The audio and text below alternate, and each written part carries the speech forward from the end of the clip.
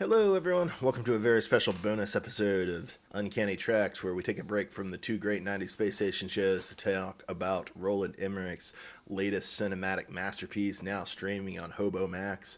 That is Moonfall, 2022's Moonfall. Yeah, Moonfall. So we aren't going to recap this movie scene for scene or anything, but we are going to hit like the major plot points of the film. So it's spoilers if you haven't watched this on HBO Max. Honestly, at this point, I would say if you want some really dumb entertainment and you have 2 hours on your hands, go watch it. 2.5. 2.5 hours. 2.5 hours on your hands. Go watch it. It's not bad. It's okay. Yeah, I should say the guy really concerned about recognizing Roland Emmerich's autorial genius. That's me. That's Bob in Cascadia. The guy really concerned about you not spoiling yourself on Moonfall is Matt in the Southland. How the hell are you doing tonight, Matt? Doing pretty well, Bob. I survived the film. Would you say you're stronger for the experience, Matt? Probably. I had to really pay close attention to this movie as I was watching it because I don't know if this is Roland Emmerich's usual style, but man, they cut between scenes, characters, and everything. Every 10 seconds, something else was happening. All the way to the end of the film. There's a lot going on. What was your familiarity with Roland Emmerich before this movie, Matt? Primarily Independence Day. Yeah, no. And then the Godzilla movie. That was it. Yeah. I've seen a couple more. I will say, I wouldn't call myself a Roland Emmerich fan, but I really do appreciate the fact that he's the most conspiracy theorist of any major director. And although I've not seen the movies, I just really appreciate the fact that he's made movies about global warming being a hoax and, William Shakespeare not being the author of the William Shakespeare plays. Like, I don't believe those conspiracy theories, but I'm just glad somebody's out there making movies about them. Thank you, Roland, for what you do. Yeah, thank you for your service, sir. All right, so Matt, what was the last thing you remembered seeing Halle Berry in? Yeah, with Halle Berry being the primary star in this film, I was surprised to see that this was the film she's kind of making a return in. She hasn't been in a lot since Days of Future Past. I get the feeling she didn't have many other options. Yeah, she was in Days of Future Past. Yeah, but she's just like in the end of that, right? Yeah, she just shows up for like a really small part of Storm and shoots some lightning. But the most recent thing I actually read about her was that in her first film role, which was Spike Lee's Jungle Fever, she played a crack hoe named Vivian. And to prepare for the role, she didn't shower for 2 straight weeks, which I found absolutely disgusting. Hey man, method acting is important. And, Jungle Fever is actually a very good movie. Yeah, I've never actually seen it. Early Spike Lee is great, man. No. Late Spike Lee, a little bit more hit or miss, but early Spike Lee is great. But I also remember her from a bunch of other movies. She was in Catwoman, Die Another Day, Monsters Ball, Swordfish, and the forgettable Flintstones movie where she tried to seduce John Goodman's Fred. So. Oh yeah. I never forget that. She did win the Oscar for Monsters Ball, didn't she? Yeah. Nice. I guess you had a lot of blow by blow for this movie we needed to cover. Yeah, I'm just gonna start off, Bob. The film opens up with these astronauts in space doing astronaut shit, and they're they're listening to Toto's Africa. Did you know It was Bless the Rains in Toto's Africa? I did, but I could understand someone being confused. Yeah. And do you think astronauts really fuck around like that in space, Bob? I would hope so. I mean, man, you gotta have some enjoyment in your life. I mean, I guess it's just like any other job, but to me, I've always thought they've been like super like professional and never do anything weird. But then I'm thinking, well, most people see other professions as that. So, well, anyway, one of the astronauts dies from this these scary robot tentacle black things, whatever. And then 10 years go by, and we're introduced to John Bradley's character, who is a conspiracy theorist. He works in a restaurant or a fast food restaurant with a jackass for a boss. Do you ever have a workplace like that, Bob? Oh, I have, Matt. I have. I worked for a French woman once. It was the worst thing. It was the worst thing ever. Yeah, he was an asshole. But anyway, he's a conspiracy theorist, works in a fast food place. He has a mom who has Alzheimer's or dementia or something. It's not really, they don't really go into detail about it. But it did take me a little while, Bob, to realize that the lovable night watchman from Game of Thrones, Sam Tarly, that's John Bradley. I didn't realize this. Really, because we realized it like straight up. That was, and just referred to him as Tarly for the rest of the movie. Yeah, it threw me for a loop for a minute, and I was like, oh. No, I hate him on Game of Thrones. I hate him here. Oh God, he's the worst. Well, we also find out, Bob, that we'll call him Tarly from this point forward, so that you're familiar. Thank you. Tarly has a cat, and his name is Fuzz Aldrin. Why is Fuzz Aldrin the best cat name we've never thought of, Bob? I mean, it's a great cat name, but I just really don't want to give Tarly anything, Matt. So I'm really in a a dilemma here. You know, I wrote down this line as if it was self-evident who said it, and now I don't remember who said it, but I still feel like this line says a lot about the film, and that is, the damn moon is hollow, Matt.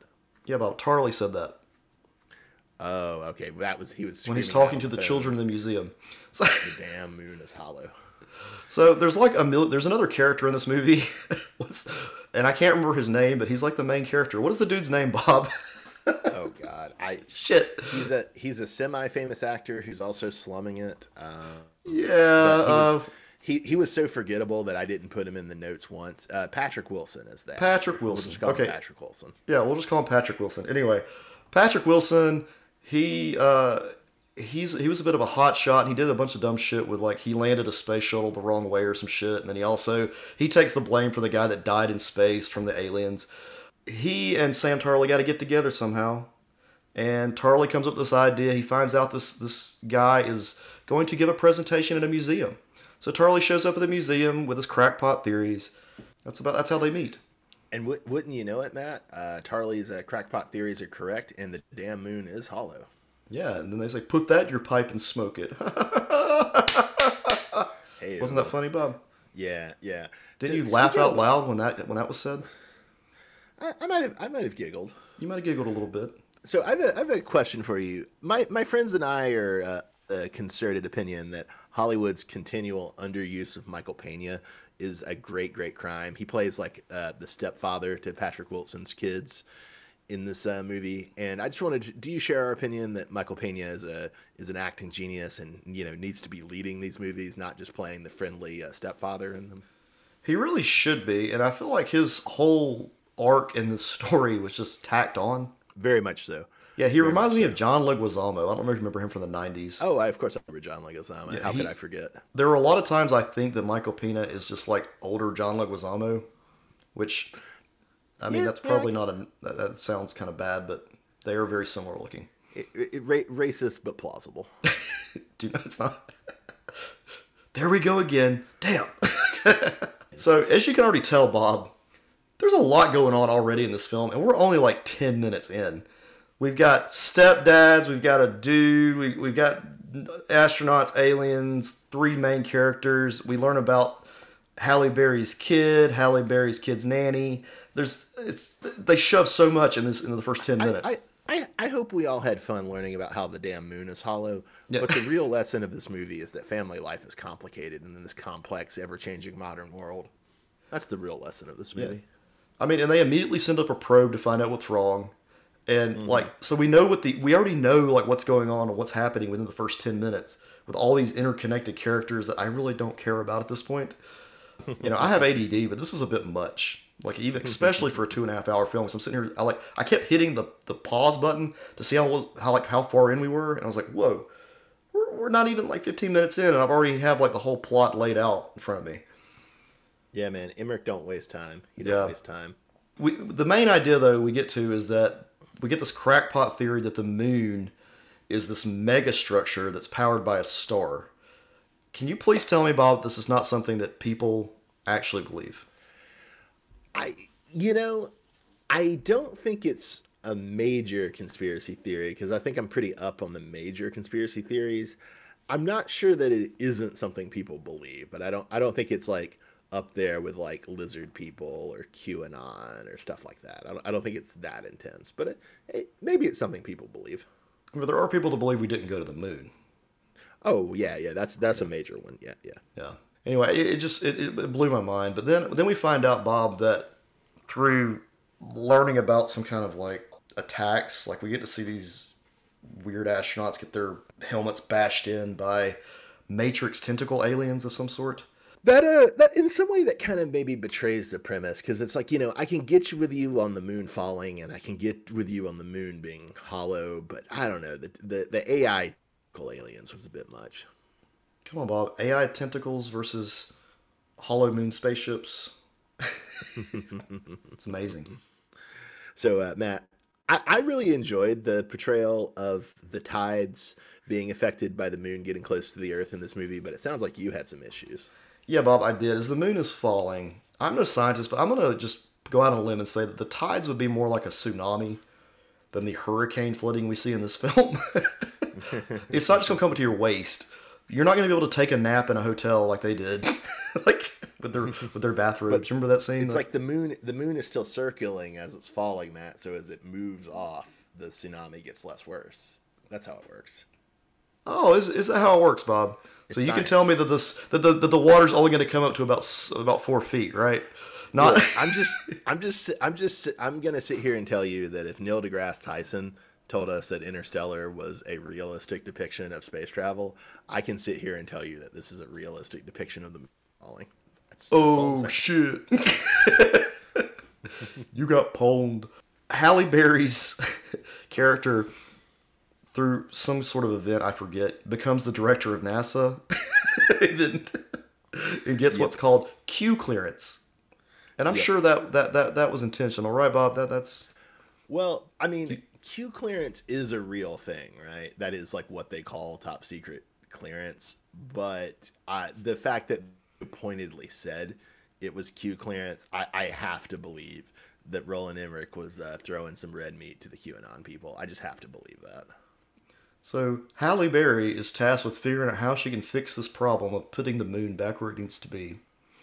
And as this shit is going down, everybody decides they need to go to Colorado because of the higher elevation. It's I guess is what they were going for, right? Because of the moon flooding, Matt, like, you were worried that the flooding would only get up to your waist, but no, clearly it's going to get up just to the base of the Colorado Rockies. So let's go to the highest point in America. Let's go up to the Colorado Rockies. Okay. And Yeah. everybody goes there, but you only see like a couple of people actually show up. So Well, Matt, I mean, most people just die in this movie. That's the kind of dark, depressing underside. that yeah, doesn't pay I'm much pretty to think sure about. billions died. Billions. Yeah. Hallie's trying to come up with an idea how to fix all this. Her son comes up and has a toy space shuttle, and we get Epiphany #1, Bob. We could use the space shuttle. Gotta I was roll like, that space no shuttle. shit, your spaceship to get to space. Hey, man, sometimes you need the wisdom of a child to see what's blindingly obvious. Somehow, Tarly and Wilson end up in front of Halle Berry. There's stuff that happens. And we find out that Tarly's character has high anxiety. And I will say that Quite. the anxiety over the mops is legit. Like, that's what I'm like if I don't take my meds. There's a scene where he mentions that he lost 2 mops as a janitor or something, and yeah, it's legit. That's real anxiety. I think it was he lost 2 mops while pretending to be a janitor to steal stuff from a NASA. I thought maybe I'm misremembering. I think well, I'm sure it was in the first there was a 5-second scene about it somewhere. But man, this movie's crazy at the pace. Matt, were you disappointed that they didn't queue up Aerosmith on the soundtrack for this movie? Yeah, Bob, this film is Armageddon at this point. It legit is Armageddon. But with the moon instead of an asteroid, it's much cooler. Okay, I'll give you that. Yeah, it is much cooler because that Aerosmith song, they played the hell out of that song, and it was okay for the first 30 times you hear it, and then after that, it's just, But the 35th time, dear. yeah, you're tired of hearing it. That was the 90s. They played the same song over and over again on the radio. I have to say the pace of this film too, Bob. Cash is already worthless within the first day or two of the moon falling. Indeed. Yeah, so we're hit with they do make it into space, Bob. Mm-hmm. They get up there with their ship, and we have Epiphany #2. Fly the shuttle with only 2 engines, and the gravity will pull it the rest of the way. And even though our engineer is dead, the guy with IBS, Tarly, we'll just put him on the shuttle with us. Sound good to you? Yeah, man. Yeah. You're gonna use the moon's gravity to escape the Earth's gravity, dog. Yeah, it's brilliant. It's brilliant. Look at that Epiphany. And then we're greeted with the best part ever, Bob. Gravity waves. Hey, man, it was pretty entertaining. Just the random scenes where gravity ceases to function. Very cool. Very cool. Really, really big ass waves. These are the tsunami waves I was talking about earlier, but they're just going to drive away from those. Yeah, there's a scene literally where a giant ass wave is coming toward them, and they're like, "We need to get in the car." And they get in the car, and I want you to let you know, Bob, this is an advertisement for Lexus. This movie is like part advertisement for Lexus.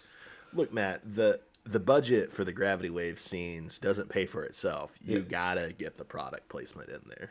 $140 million is how much it cost to make this film, Bob. 140 million. Hey, man, I'm glad people are still going hungry. It was worth it to see this. But anyway, they get into space, and you think much a scientist would have like thought about the issues of flying through debris in a craft that isn't very maneuverable, like the space shuttle. So the top of the space shuttle gets torn off and all this other crap, and they're like hitting all the rocks. And of course, a scene later, he ejects a smaller spacecraft into space. Why did they just take the smaller damn craft up there, and then they would have had the engine problem? It's so stupid. Like, not the lander, the little space thing that he was flying across. It was like it was a compact spaceship. I just have a lot to argue about here, Bob, with this film. But we do move on to Epiphany number 3, where we find out that the aliens are seeking out organic matter in an electronic environment. Was that a cool thing for you, Bob? Not really, but I did sort of enjoy the lazy puzzling through the plot of the movie. It was somewhat entertaining. Well, that's the reason they have to smash their phones and smash every other piece of electronic equipment they have in the spaceship. Yeah, yeah. Including the it's detonator button for their EMP. Oh, I did forget to mention that part of the film. There's this like EMP generator that's going to take out the robots. Now, if this sounds familiar, folks, that's because this is the exact same shit that happened in the third Matrix movie. Oh, really? Like, point by point. How do you remember that well? They go to the machine planet, Bob, and they got EMPs. Oh, wow. EMPs are all, yeah, it's the same shit. I knew the tentacle aliens was a Matrix reference, but I didn't realize that they lifted the EMP thing. Huh. Oh yeah, all their ships were like that. They had to do an EMP generator. They had to go silent as the Matrix machines or whatever were coming after their ship. They would pop the EMP generator and it would kill them. It's the same idea, same concept.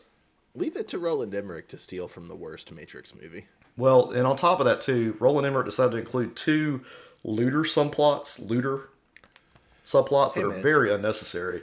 It's important to keep us grounded with what's going on the world as the moon is falling towards us and Cash is worthless. Yeah, the moon's falling towards us, Cash is worthless, but there's looters everywhere. Other characters that are remaining on Earth who I have absolutely zero interest in, including like Sonny is one of them, I think. Who Yes. gets arrested Patrick at the beginning Wilson's and boy. has his Yeah.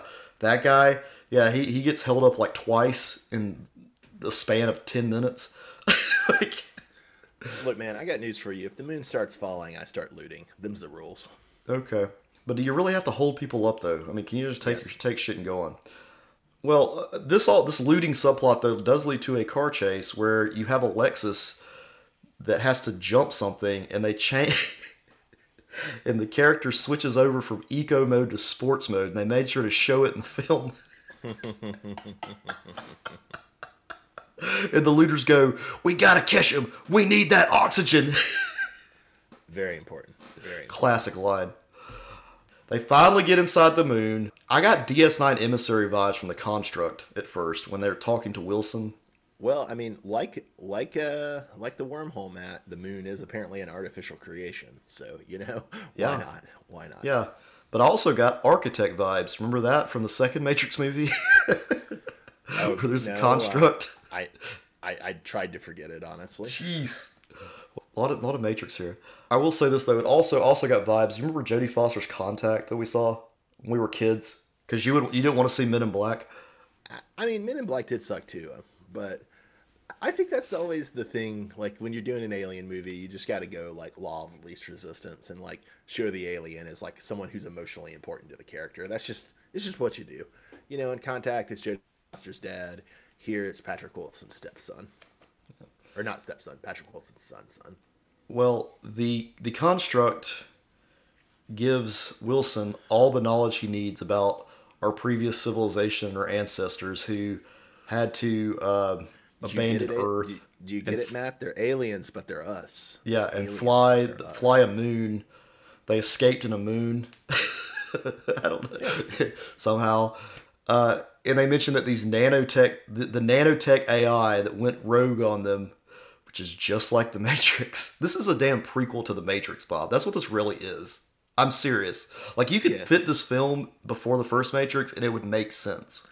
Well, basically, this film is QAnon, but it shares the idea with The Matrix that what if the real conspiracy, what if the real cabal was artificial intelligence? Well, now that Wilson is the one who can do shit, like, just like Keanu Reeves' character, he has these, like, alien powers, and he can, like, open doors and shit on the moon and cause all the other spaceships that are there to shoot their lasers at the AI nanotech tentacle things. But he does sound like a crackpot when he's talking, because the whole theory is insane. Yeah, I mean, that's the sort of the idea of the movie, right? Is it goes from Tarly being the crackpot to Patrick Wilson being the crackpot. And it bothers me a little bit, Bob, because with the sappy ending of Tarly sacrificing himself, I worry that conspiracists are going to feel validated. Hey, man, I also believe that conspiracy theorists should live on as AI simulations inside the moon. But don't worry, Bob, because this film does give us something that I knew we needed to have. With this gravity thing, I really needed a big, long jump in low gravity, and we got it. So thank you for throwing that in there at the end. Yeah. So, Matt, are you excited for the setup for the sequel with Tarly in the moon? No, Bob. I'm really not. You're not going to watch the sequel, Matt? No, I don't think I will, unless you make me for this podcast. Do you think they're actually going to make the sequel? No, I think they threw that in there just in case. Bob, the film only made $10 million on its $140 million budget. I mean, they're not going anywhere with this. Sorry, it's just not going anywhere. I mean, apparently the original plan was for a trilogy. They probably want their own little universe here of crazy people. And who's the guy that does Scientology? That's Hubbard. Yeah, this kind of reminds me of like his shit. Like they were trying to like create their own crackpot like thing for how Earth really could be. Ancestral aliens and what have you. Exactly. Yeah. Look, man, I'm gonna lay it out for you. You've heard about the MCU, right? The Marvel Cinematic Universe. Yes. What if we had a better MCU, the Moon Cinematic Universe? Oh God, is it better than the Dark Universe or whatever that shit was that was going to have the Mummy and the Universal aliens? Honestly, yes. All right, Universal Monsters. Excuse me, Universal Monsters. This is not a good movie, but it's way better than the Tom Cruise Mummy movie, I would say. So if you're still listening to this, folks, which I hope you are. I know that sounded extremely disjointed, but that's what this movie was. It was like boom, boom, boom, boom, boom, boom, like nonstop. Matt has an artistic commitment to capturing the feel and flow of the film. Yeah, it was insane. it's a ride, is what it is, but not a very fun ride though. I mean, it's entertaining, but no, I wouldn't say fun. So Matt, who is your favorite character of the movie? I guess Halle Berry. I mean, it's her film. I mean, really, it's more Patrick Wilson's film, but I'm still gonna say it's Halle Berry's film. Yeah, well, certain aspects of like Tarly's, are relatable. Others are left field and just make him like really annoying. So give him that. Yeah. I did think it was weird and funny how like Halle Berry was the locus, even though like Tarly is the conspiracy theorist, Halle Berry is the locus for a lot of the QAnon nods. Not only the QAnon thing that you mentioned, but like she gets mad at the previous director of NASA for lying to the public, which felt very much like red meat for QAnon. So I don't know, it's just kind of funny that Halle Berry is, become the face of Moon QAnon, as it were. Yeah. And when it comes to like the minor characters though, Bob, I really don't have a favorite minor character. All the minor characters got on my nerves big time, and I felt like they didn't need to be there. Even Peanut's character was annoying as hell. Like I didn't really care for him. He sacrificed himself to save his daughter, man. Yeah. But the whole like stepdad thing of like, I was on the phone trying to get you out of jail, Sonny. We were gonna come back and get you and all this shit. Like, I don't care. Like he was just a bad character. You loved the Lexus product placement, and he was essential for that. He was a Lexus dealer, dog. Yeah, I know, Bob. He had to be there for that. He had to have a Lexus dealer, and his cars had to be in pristine condition during a disaster. So I would say that favorite minor character was Donald Sutherland. I just thought it was perfect symmetry. In JFK in 1991, Donald Sutherland explains to us the JFK assassination. In Moonfall in 2022, Donald Sutherland explains to us that the moon is hollow. There's a perfect symmetry there. Now, his character was the guy who was in the wheelchair? Yes. Okay, yeah. There's one scene, I guess I left that out of the thousands of scenes we had to go through. But there's one scene where we find out they've been hiding information about the aliens. And, Donald Sutherland's the one who keeps up with the archives. Yes, yes, he's the one who Q pills Halle Berry on the moon. So, who was your least favorite character of this movie, Matt? Wilson's son, known as Sonny, for being a dick in front of NASA and then getting pissed because his stepdad went to the mountains without him. Couldn't stand Yeah. that guy. That whole plot could have gone away. And then Barry's military ex-husband sucked too. Yeah, See, everybody was connected in this film. Like, you got this like 5-star general. Barry's the director of NASA. These are like, everybody's got a really cool job except for Tarly, who's just a janitor. he's not a janitor. He's a pastrami fast food place. Oh, that's right. He just pretends to be a janitor to spy on people. Does this movie sound great, folks? Keep going. I agree with you that Sonny's bad, and I agree. I liked the guy playing Barry's ex-husband, but they didn't give him anything worthwhile to do. I don't know. I do have to say, I think I hate Tarly from Thrones so much that I would just I would give it to him.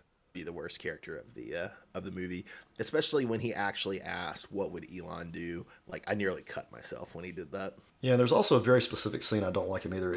I hate the scene where he says that he was almost a janitor at NASA and then proceeds to do like science stuff on the board that the scientists didn't realize that the actual NASA scientists didn't realize before. I hate those kind of scenes. So, what was your favorite visual of the movie, Matt? When they're flying inside the moon, because you know Tarly's probably filling his pants with shit as they do it. Nice, nice. But they don't. There's no payoff for the whole IBS joke. Like, there's none. They never go back to it or reference it. Oh man, so for me it would be the montage of the moon when it first pops up in the sky and the tides get crazy. I thought that was pretty funny. Yeah, half this film is just like people playing peekaboo with the moon. So get It's ready. great. Good night, moon. So what was your favorite piece of action, Matt? When they're flying around Moonopolis to lure out the machine, you know, and he's like going high Nice. speed. Good term, Moonopolis. Moonopolis. Why'd you save that one so late? That was great. I will say that the visuals of gravity failing were deeply stupid, but very funny. Yeah, there's no science behind that, folks. I don't think so. Please don't try to.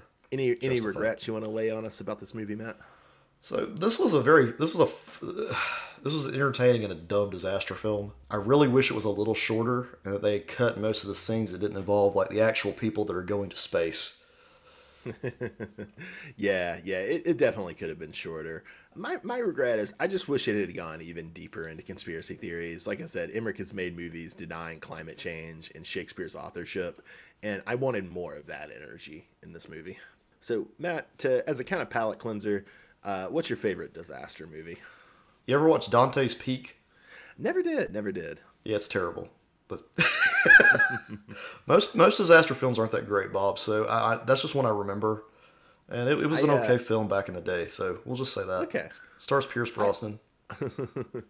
I highly recommend the Swedish sci-fi film Anara. I think it's a great disaster film.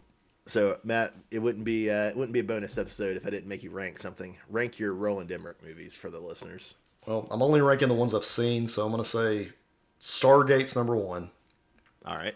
Independence Day, All right. Moonfall, All right. and that shitty 1998 Godzilla film. Look, that is not a good Godzilla movie. It's still better than any other American Godzilla movie ever made. Okay. Have you seen The Patriot? You've not seen Mel Gibson in The Patriot? Oh, The Patriot. Yes, I have seen that. I'm sorry. I don't realize that. Where would you put Patriot? We would put Patriot after Moonfall before Godzilla. Important. So it has been added. There you go. So. Great. So yeah, I would go fairly similarly, but I would go Stargate, Universal Soldier, Moonfall, Godzilla, Independence Day, Patriot. Okay, help me out here. Universal Soldier. I know the name of it. Who does that star? Man, it's been a long time. I believe it's Jean-Claude Van Damme. That's right. Okay, I knew it had some action star in it. That was the main thing, the main attraction for that. I haven't seen it though. The weird thing about the Universal Soldier film franchise, the original, it's fine. It's not that great. And then the first two sequels, not that great. But I believe it's I believe it's the fourth and the fifth Universal Soldiers are the good ones. Jesus Christ, that's a lot of Universal Soldier films. That needs a reboot, guys. We need a reboot, remake. Come on, let's go. Okay, so there's Universal Soldier.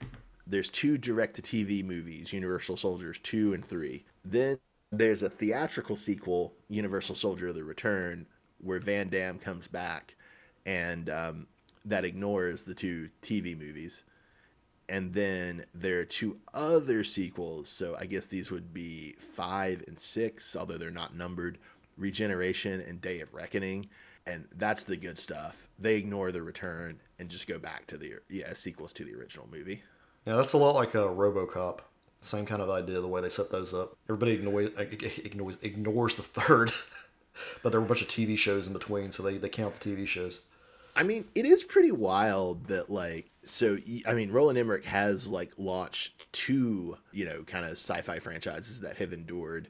And, he's tried to do it with Moonfall. It doesn't look like Moonfall will be one that endures, but he like, Universal Soldier and Stargate are, like, still in development for more stuff. So it's kind of funny. I guess in a way you'd have to say he's like our most prolific sci-fi director, or our most prolific sci-fi franchise director. Moonfall's not going anywhere, guys, so don't get excited for a sequel. Don't worry, Matt. When they do the Universal Soldier sequel, I'll make you watch it. Awesome. Can't wait. Oh, man. I love it when your voice gets that kind of like beaten down, sad tone to it. All right. Well, this has been a very random episode of Uncanny Track, where we cover Moonfall. Thanks for sticking with us. Thanks for listening.